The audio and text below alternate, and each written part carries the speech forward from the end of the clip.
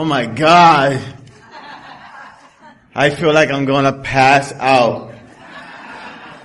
Seriously. I'm an addict. My name's Jose.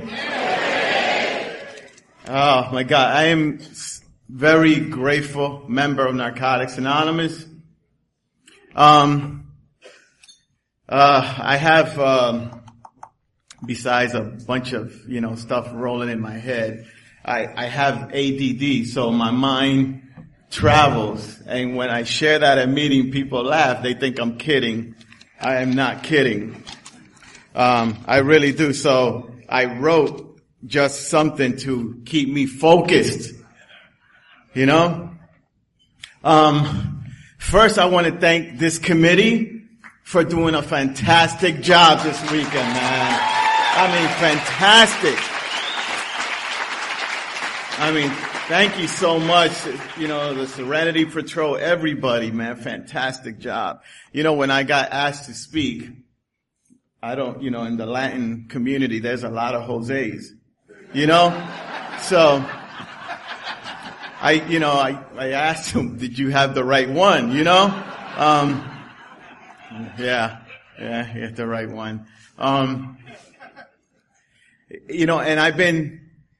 I'm not gonna lie to you, if I've been thinking about what to share, what am I gonna talk about, what am I not gonna talk about, and it just all went away. I want to thank the speakers that spoke on Friday, Patty and Sherman, also for doing a fantastic job, man. Thank you. Thank you so much. I'm not gonna talk about steps. I'm not gonna talk about traditions. I'm just gonna pray, and I'm gonna share where I'm at. I'm gonna share my story. I'm gonna share how I got here, and I'm here, and I believe in Narcotics Anonymous so much. It's the only way for me. I'm not saying for you, but it's the only way for me. If you haven't noticed, I'm Puerto Rican. I got clean in Atlantic City, New Jersey. And it's funny, all those years living in the Bronx, never got clean there, but I got clean in Atlantic City. Getting clean in Atlantic City was such an amazing, journey. And I met a bunch of great people. And, it's just been an amazing journey. But I'm going to start from the beginning. I'm not going to talk about what I use and how much I use and why I use and was I born an addict. I don't fucking know. If I was born one, I know I am one. And thank God for Narcotics Anonymous, and I really, really am gonna try not to curse. Really. I really am.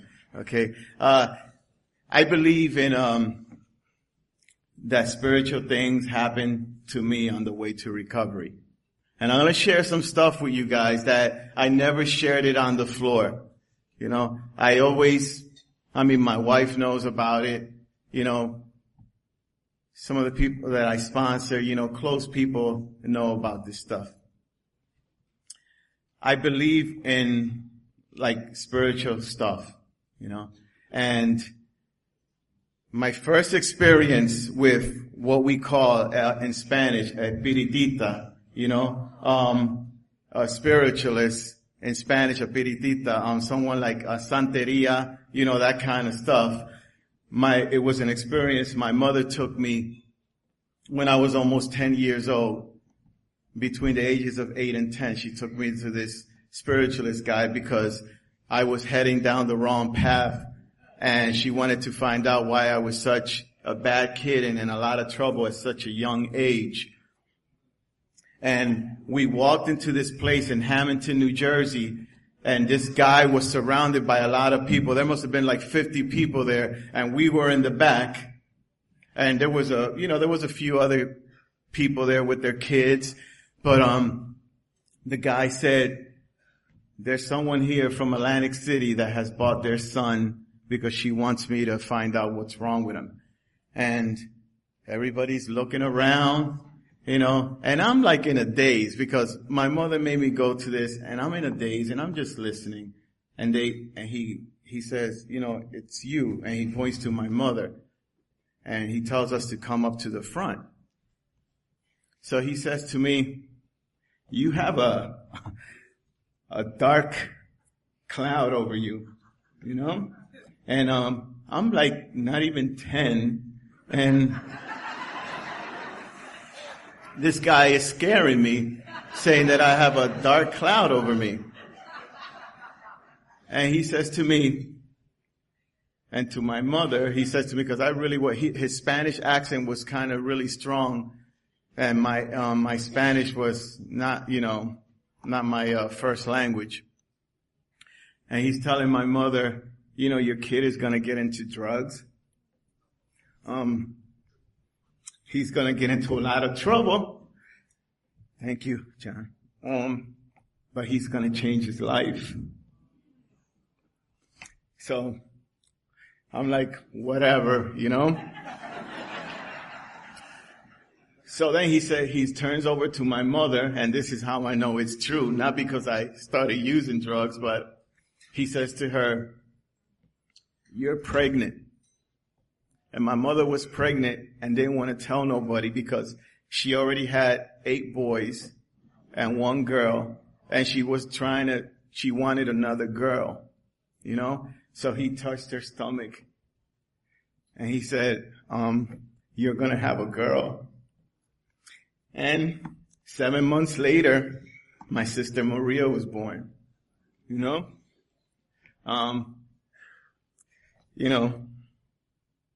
I don't know, this is the kind of things that went happening in my life, as time went on, we live in Atlantic City in a nice apartment, and our apartment burned down, and we wind up living in a hotel. And in this hotel, they say some things happen for a reason. Even when things happen bad, it turns out good. The owners of the hotel fell like in love with my mother. And because when the city wasn't paying for us to stay no more, he let us stay there. She worked. They gave us like 3 rooms and they just treated us so good, And back then I used to love to roller skate, and I was always on roller skates, like to smoke weed and roller skate for some reason,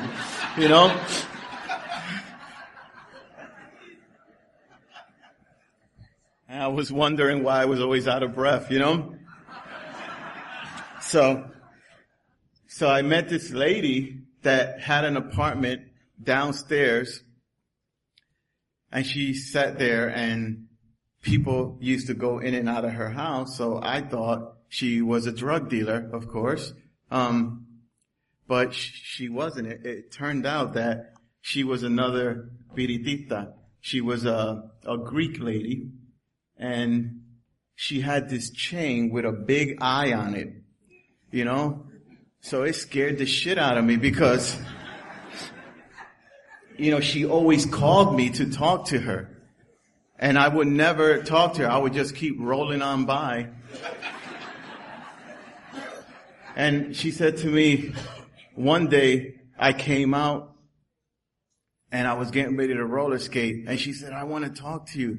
I said, I got a roller skate. But it started pouring rain. So I couldn't, we were under, the thing. It started raining, so I had to sit there. And she said to me, I have to tell you something. She said, the spirits want me to tell you something. And I was like, damn it, here we go again,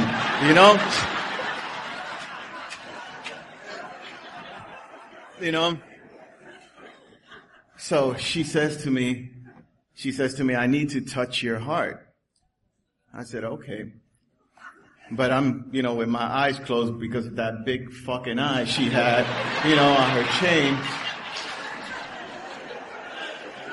was scaring me, man. You know? I mean, are there any Greeks in the house? Seriously. It's a Greek thing. I'm not lying with the big eye. I don't know what it means, but she had a strong accent and she was trying to tell me her name, Tuka. I kept calling her Tuka, but her name wasn't that.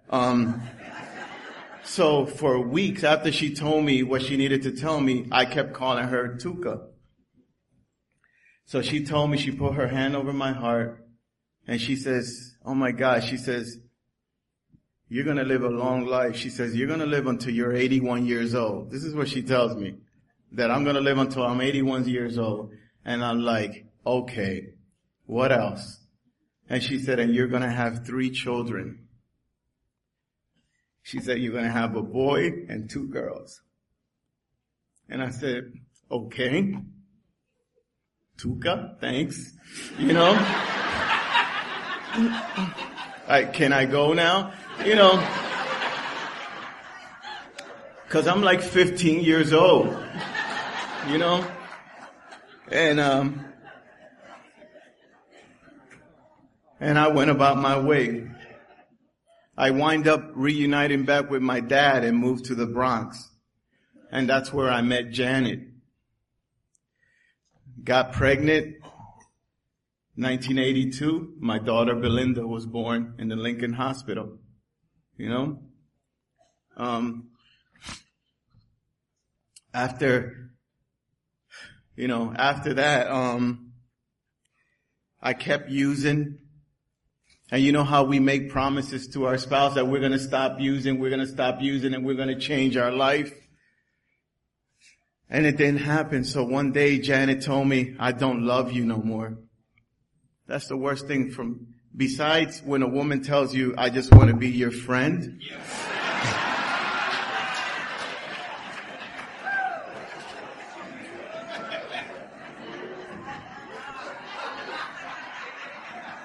Yeah. She said, I don't love you no more. And that she had met someone else. So I'm devastated because here I am 20 years old, and I'm devastated that this woman doesn't love me no more. So I went to the Port Authority and I took a midnight bus back to Atlantic City, and my plans were to kill myself. I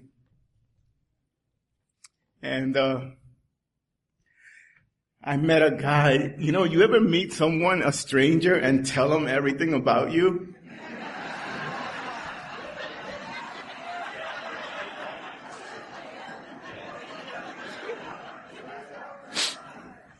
I met a guy, and he saved my life. The bus was crowded. 1 seat left. And I was like, damn it, man, I don't want to get on this bus. And I told the bus driver, when's the next bus? He said 7 a.m, and it was midnight. So I sat next to this old man. His name was John Pedro Santiago. I'll never forget him, but he liked to be called Pedro. So I sat next to him, and he could see that I was in pain, and I was, in pain. And I had this button that I used to wear that said F everybody, So I had this button on, and he's got like this smile on his face. And he says, hi. He says, in Spanish, very strong accent. Hi, my name is Pedro. And I turned on my overhead light and I went, bro, can you read?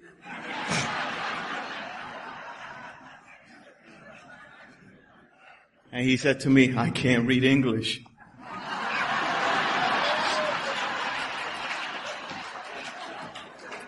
So I wasn't gonna, take advantage of an older man and curse him out, So he asked me, what's wrong? And I said, nothing. And he asked me again, okay, what's wrong? So then he started automatically talking about himself. You know, that he had a wife and one daughter, and he lived in Atlantic City on Sovereign Avenue, and he told me his address, and I'm like, why is this guy telling me all this? So finally, I opened up, and I told him that what happened, and I'm gonna go kill myself, but I wanted to say goodbye to my mother, you know, and how I was gonna kill myself, I was gonna jump in the ocean so they won't even find me. We talked all the way to Atlantic City. When we got to Atlantic City, he says to me, hang in there, Jose. All in Spanish. I can't say it the way he said it in Spanish. He said a few things, but he said, before I got off the bus, he said, your life is going to change by the time you turn 25 years old. So I said, okay.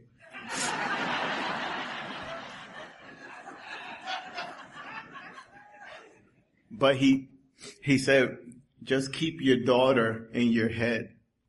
Don't kill yourself. You have a daughter. You don't want her to grow up knowing that her father gave up. So, you know, didn't kill myself, of course.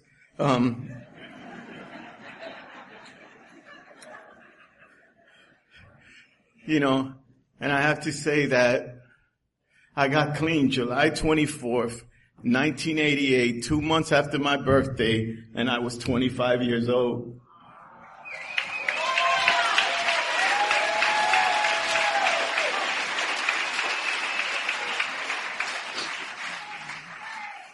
And it's funny, you know, like before we get clean, we always want to do that last one.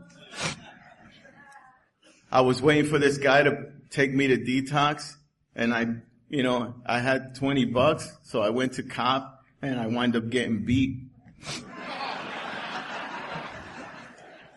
And I walked all the way back home, and I cried to my mother, and I said, I can't wait until 2:00.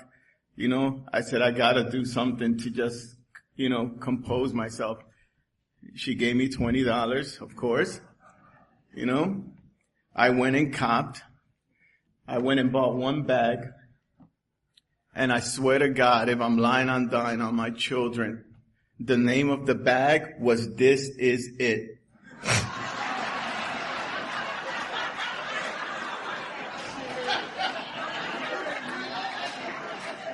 And I'm walking home, just looking at this bag. It wasn't like, this is it, this is the shit. It was like, Jose, this is it. You know, you're done after this.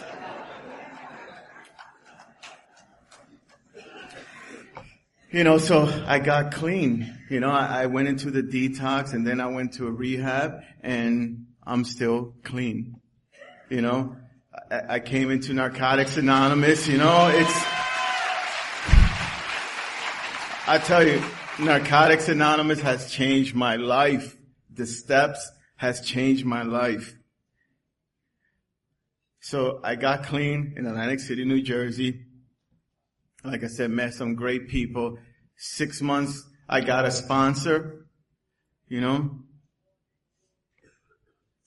And when I celebrated my first year clean, I was so excited to have a year, and I was walking to the meeting because I didn't have a car. I used to walk to the meeting, and all of a sudden I thought about John Pedro Santiago, because he told me to look him up to let him know that I was doing well. So I was trying to remember his address. I know it was Sovereign Avenue. And, you know, I couldn't remember. So I said, okay, how many Puerto Ricans can live on Sovereign Avenue? It was all a Puerto Rican street. I mean, it was all Boricuas. It was all in the mailboxes. Santiago, Rivera, Gonzalez. I was like, what the fuck? You know? I was like, oh my God, you know? So I kept going to house and knocking, ringing in the apartments and saying, I'm looking for John Pedro Santiago, but he likes to be called Pedro. No, nobody here by that name. Nobody here by that name.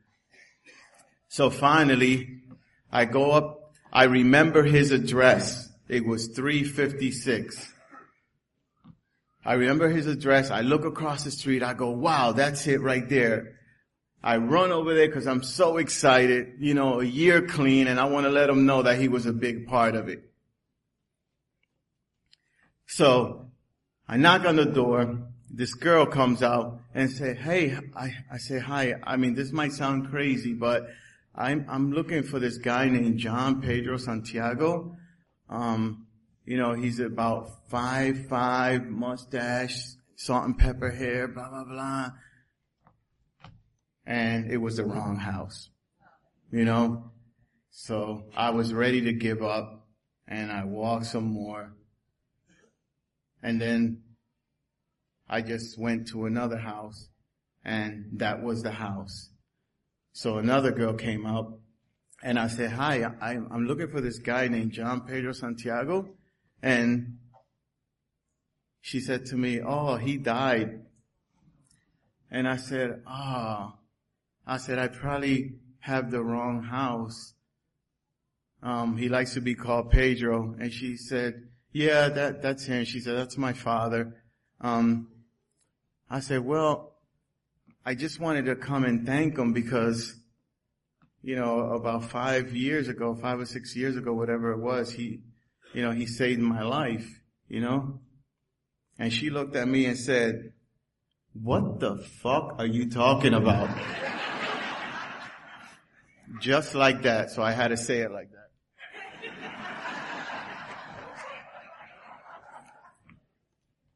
So I said, yeah,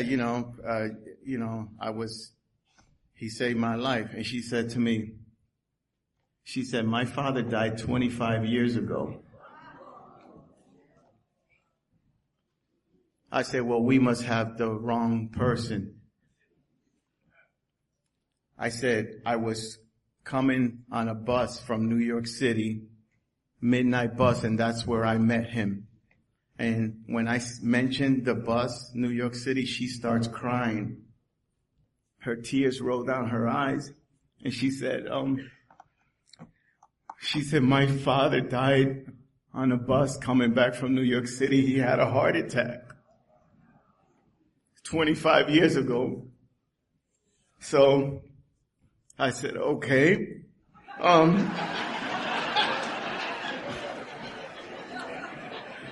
So I'm starting to feel like I'm in the Twilight Zone. And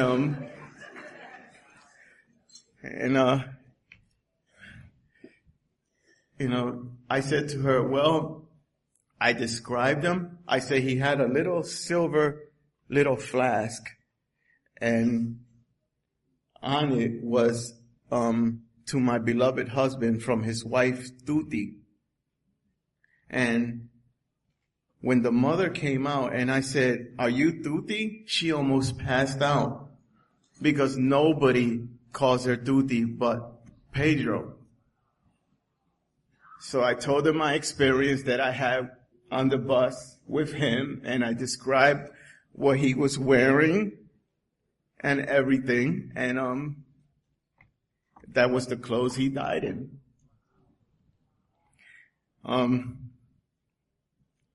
And they were getting ready to, at the end of the month, they were getting ready to move back to Puerto Rico because the mother wasn't well. She wanted to die in her hometown.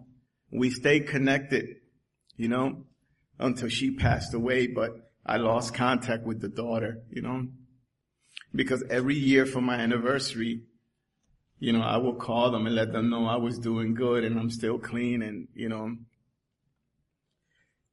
I don't know why stuff like that happened to me. It just did. I went to the meeting that night to celebrate my first year. And I was speechless. I didn't know what to say. I was like frozen. I didn't know what to say. It was weird. The sponsor I had at the time was in California at that time. And,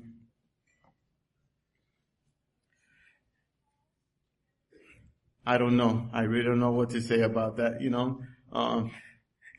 my first sponsor sponsored me for 12 years until he relapsed, He relapsed with 13 years clean, and, it was devastating for me, to lose a person like that you're close to. So anyway, it took him 6 years to get back to Narcotics Anonymous, and he has almost 3 years clean, and he's here tonight.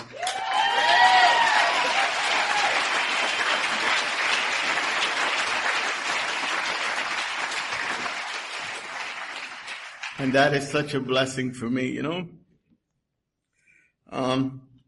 As my life kept moving on, I met the love of my life, the woman that became my wife, my best friend, Michelle. I already had a daughter. She had a 15-year-old. My daughter was almost 20. And we talked about not having no kids and going on trips and all that stuff. And it was great, and we wind up having sex, and she was on birth control, so I was like, yes, this is gonna work. And she wind up pregnant on birth control. So we're in Atlantic City in our condo, and she comes out of the bathroom with her pants to her knees. So I'm thinking she wants to have sex. I'm like, oh shit, I'm ready,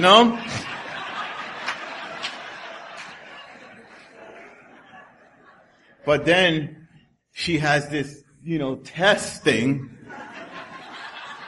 And she says, I'm pregnant. And boy, that shit went whoop. It went right down, man.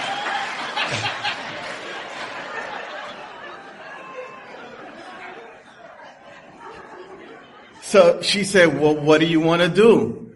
I said, we're going to keep it. If you got pregnant while you're on birth control, then it's meant for us to have this child. So we had this child. My son Julian was born September 2002. My second child. My son is real special. He's autistic. He has changed my life, made me look at things a different way. When we found out he was autistic, man, my wife fought for all these services, and, it's, oh my God, an amazing woman. And, if anybody's familiar with autistic children, they mimic what you say. Like if you say, I love you, they say, I love you. If you say hi, they say hi. It's just like that. So my son stopped talking. He couldn't talk.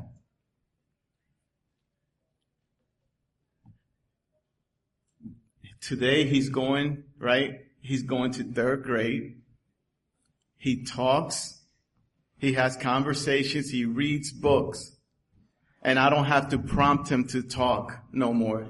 To say, the first time my son hugged me and said, Daddy, I love you. You're my best friend.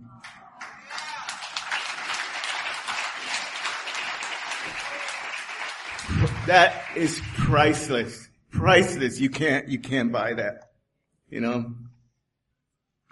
As time went on, my daughter's 20, her son's like 16. We're like, oh my God, Julian needs a sibling. This was one that we actually planned. But we said, first we're going to pray. I said, God, please give us a sign if we're supposed to have another child. So I prayed. About a week later, this Puerto Rican guy comes over to my house, Antonio, from my area. with his daughter Daisy. And if anybody knows autistic children or been around autistic children, they don't like to be around other children. They like adults, but they like to be in their own world. So when Antonio walked in with his daughter, my son ran right up to her, hugged her, started kissing her, and me and my wife and I looked at her and go, oh my God, we're supposed to have another child. He needs a sibling. So, we had sex, got pregnant.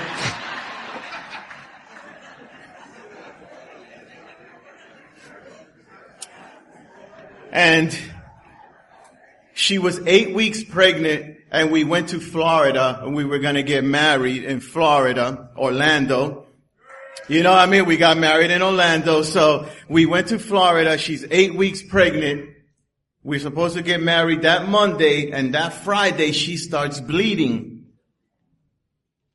We go to the hospital, Celebration Hospital, and they take a picture of the woman and the blood and all that, and said to us, there's no heartbeat.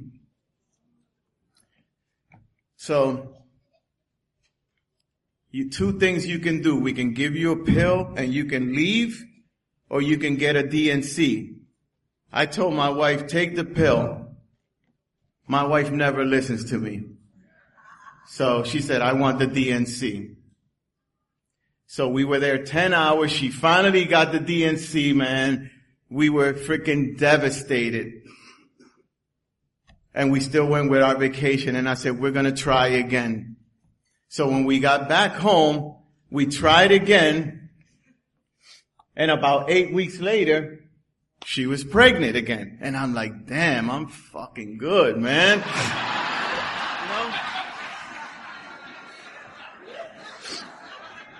This is what goes through my head. So she goes to the doctor. She's like 20. She thinks, this is the story. It gets weird, but this is the miracle.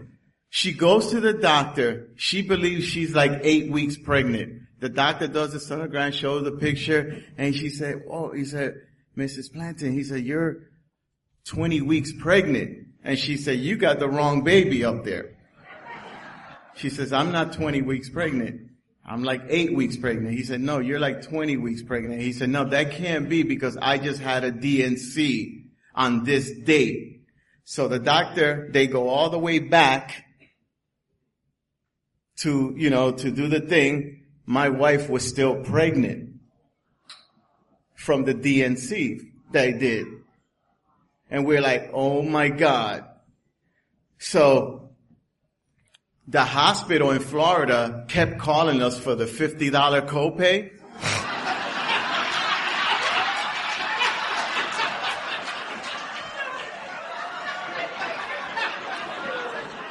And I said to them, dude, listen, you don't want to be messing with my wife. You guys just gave my wife a DNC. She is still pregnant. She's ready to sue you. But I said, we're not going to sue because this is a miracle. So we kept going. About a month or so later, she started bleeding again. We run to the hospital. The doctor said the baby's okay. We had to go every 3-4 days to the hospital and check and everything. It was the toughest pregnancy ever. So finally, she's born 6 weeks early. See, and this ain't nothing against men, but women are the strongest people on this planet.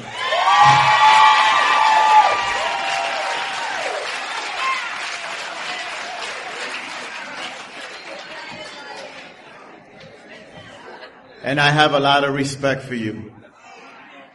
Because I do. They are. Any person it's just unbelievable. So, my daughter was born 6 weeks early. My daughter Maya. We named her Maya Destina. Because she's part of our destiny. She was here for a reason. It's beyond my wildest dreams, man, how this happened.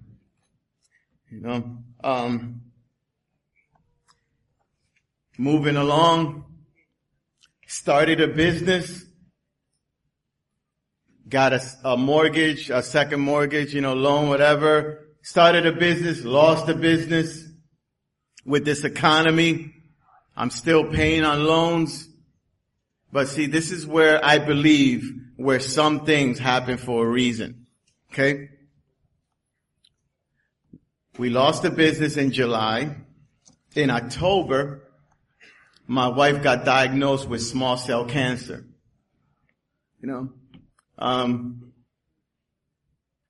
It totally turned our life upside down. In and out of hospitals, sick like a dog. We thought it was over. And a few weeks ago, we found out that she's got more tumors on her spine. And we're devastated. But in all this time, I still practice the program. I still go to work. I take care of my kids. I feed them. I bathe them. And I take care of my wife. She's my best friend.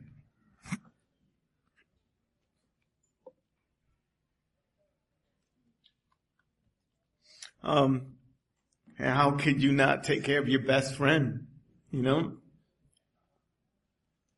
If you're married, if you're in a relationship with someone, I hope they're your best friend. And I hope you thank God for them, My wife right now is in Hawaii because her son is deploying to Iraq. So she's devastated about that. She just started her chemo again. And we're going to just take it a day at a time and continue to move forward. And what happens? I can't afford. What's sad is when I get in my head and I'm thinking, oh my God, I'm going to have to bury my wife. I'm going to have to tell my children.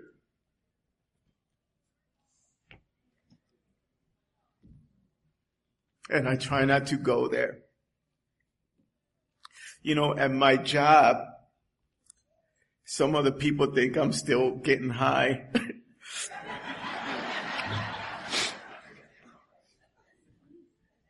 Because I'm always smiling and joking. And I keep telling them that I'm just having flashbacks and they don't get it. And some of them think I'm into some religious thing and they ask me, where do I go? Because they want to come there too. And I say to them, you can come. I know they won't, but you can come. I said, there's a bunch of people just like me, that are high on life, that are high on life. You guys are awesome,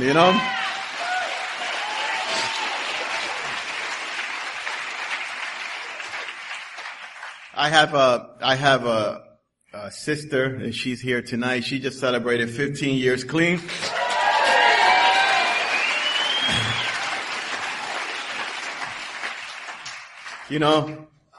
I have a great sponsor, Jack. Love him. I have a great sponsor. I have great friends. I still try to get to a lot of meetings. I love to serve. I love to help people. But I love to help people that want to help themselves. I'm not going to waste my time if you don't want to help yourself. I'm not doing it. So, this is what the steps mean to me. And I'm so glad that this is a we fellowship and everybody comes up with their own everything. The steps for me are about meaning. They give you meaning. They teach you about trust. They teach you about self-forgiveness. In the fourth step, you find out who you really are. And the traditions, they teach you about purpose. And what I mean by purpose is feeling that you belong somewhere, that you're a part of service. You know, that we learn how to serve in NA, and in turn, we learn how to serve others. One of the reasons why I don't wear NA shirts no more, and I'm not knocking anybody that wears them. This is my own experience on why I don't. I had a white shirt that said, "My gratitude speaks when I care and share with others the NA way."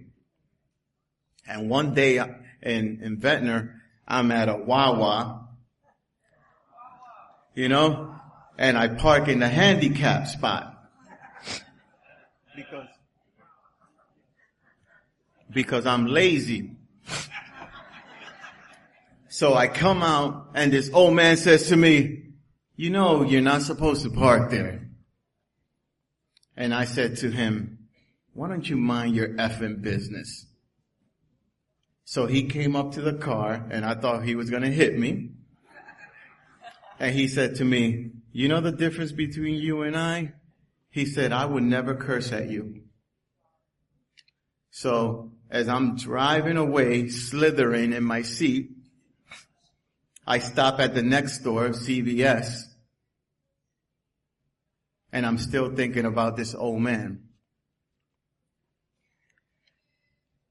I get to my girlfriend's house, I walk in, and this old man is sitting in my living room. And I said, "Oh shit." I said, "How did he find my house?" You know? And it turned out that it was my girlfriend at the time's father, visiting from Philadelphia. And he didn't say nothing. He didn't mention it to her. He didn't say nothing. He let me squirm all night. Needless to say, that relationship didn't last. But that's the reason why I don't wear NA shirts no more. Because when I act like an idiot, I want to remain anonymous. Thank you for letting me share.